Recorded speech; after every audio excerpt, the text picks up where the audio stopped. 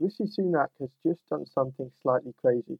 7 years after the referendum decision to leave the European Union, out of nowhere, Sunak has agreed what may be the final settlement on Northern Ireland's position in the United Kingdom and its relationship with the European Union, settling the biggest legacy issue from leaving the European Union.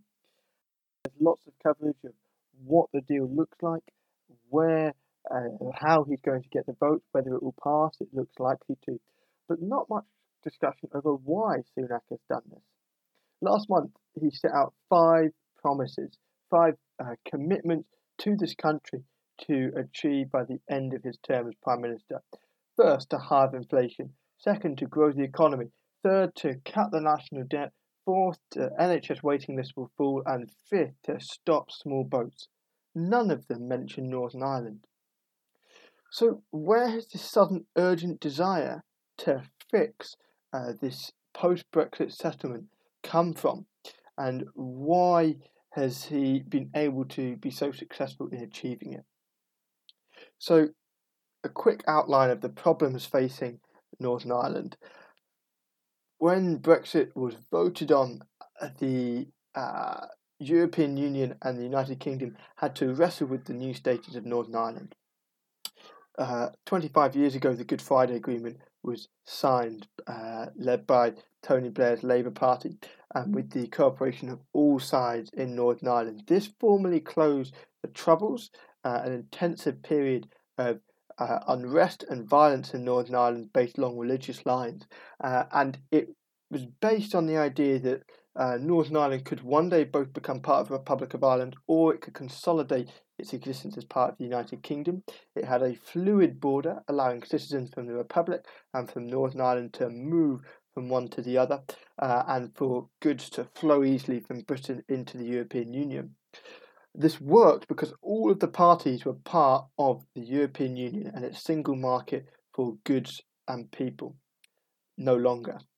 So, how does Britain close its border with the European Union? It doesn't want a single market. We've established this. The government of the United Kingdom has no interest in being part of the single market with the EU. But it needs to preserve the Good Friday Agreement to some extent to reduce tension in Northern Ireland, which continues to be a problem spot. Boris Johnson, Prime Minister in 2019, and Leo Varadkar, the Northern Ireland leader, agreed a Northern Ireland protocol. This put Northern Ireland in a grey zone. It sundered it partly from the United Kingdom. Goods moving to Northern Ireland had to face customs checks, and people could flow with only limited freedom from one to the other. Many in Northern Ireland were horrified at this. The Democratic Unionist Party, the DUP, who campaign seriously and stridently for Northern Ireland to become a key part of the United Kingdom, essentially felt like they were being reduced to a lesser part of the sovereign whole. Meanwhile, many in Northern Ireland were unpleased at being essentially second-class citizens in this united arrangement. The United Kingdom, in order to try and resolve this, put into motion last year a Northern Ireland Protocol bill. This would seek to override the protocol, pulling Northern Ireland back into sovereignty, risking the peaceability of the Good Friday Agreement. And the European Union, in response, started legal proceedings against the United Kingdom. All very high drama, all very tense. So these legal proceedings certainly lit a fire under the British government to resolve the situation in Northern Ireland. But Sunak has taken on this task with a particular urgency and a particular fervour, and we return to the question of why. It's not one of his 5 missions. He doesn't campaign on it. The 2019 manifesto, which he draws some mandate from, is not particularly big on it. There's 3 theories.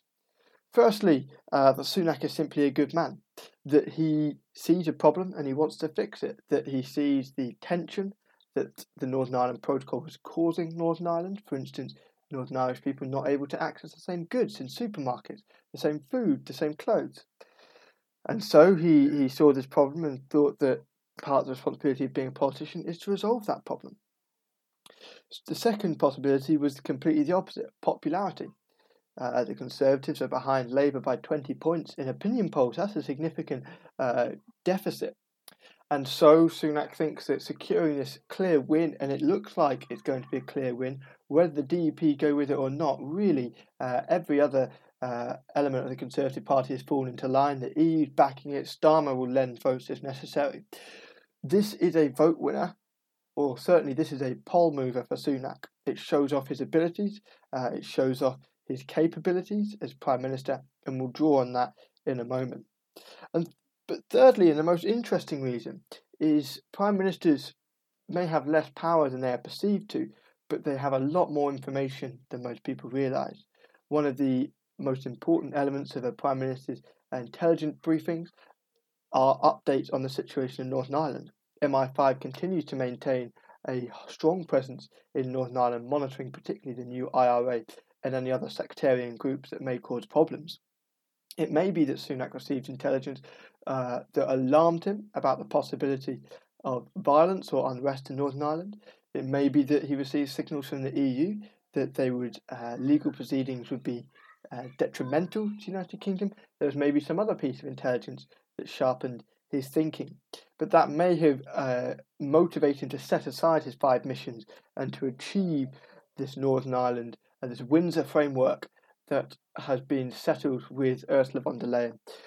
So the framework now moves to Parliament. And one of the most interesting pieces that we've teased out of this period is less to do with the framework and more to do with Sunak. Sunak is a relatively uncontroversial and uncomplicated politician. He's intelligent, he's fairly affable, he is a reasonable presenter. There are not the layers and the enigmas that you get with Truss and Johnson, even with Theresa May. But what we have seen in this period is a few very telling elements about Sunak. Firstly, his focus. To agree any treaty of this complexity requires incredible focus and mastery of the details. Tony Blair and his government set themselves a 1-year deadline to achieve the Good Friday Agreement. Even then, negotiations went to the last 24 hours of that 365-day period, with all stakeholders locked in an office block, essentially until they could hammer out a deal. To work with the Northern Ireland stakeholders on this and to work with the EU on this, Sunak has shown impressive focus and diligence. It shows an ability to solve complex problems. It is a complex problem. The green lane and the red lane solution, the Stormont break, these show innovative, so they're not without flaws, but they show broadly innovative and practical solutions to a problem many were scratching their heads over. It shows that he has integrity of character. He started negotiations, or he initiated them, and the relative lack of leaking, briefing, or sniping in the papers and in government briefings suggests that Sunak is focused on achieving a result rather than creating popular support for his actions. So, why has Sunak achieved this piece of legislation at a time when there are many other issues on his plate? Maybe he is simply a good man. Maybe he's desiring a poll-bumping win. Maybe there's behind-the-scenes information that motivated him. That's your decision. But what is certain is this is one of those rare occasions where a solid political triumph is scored, and it simply makes the country a slightly better place. Maybe that's not so bad.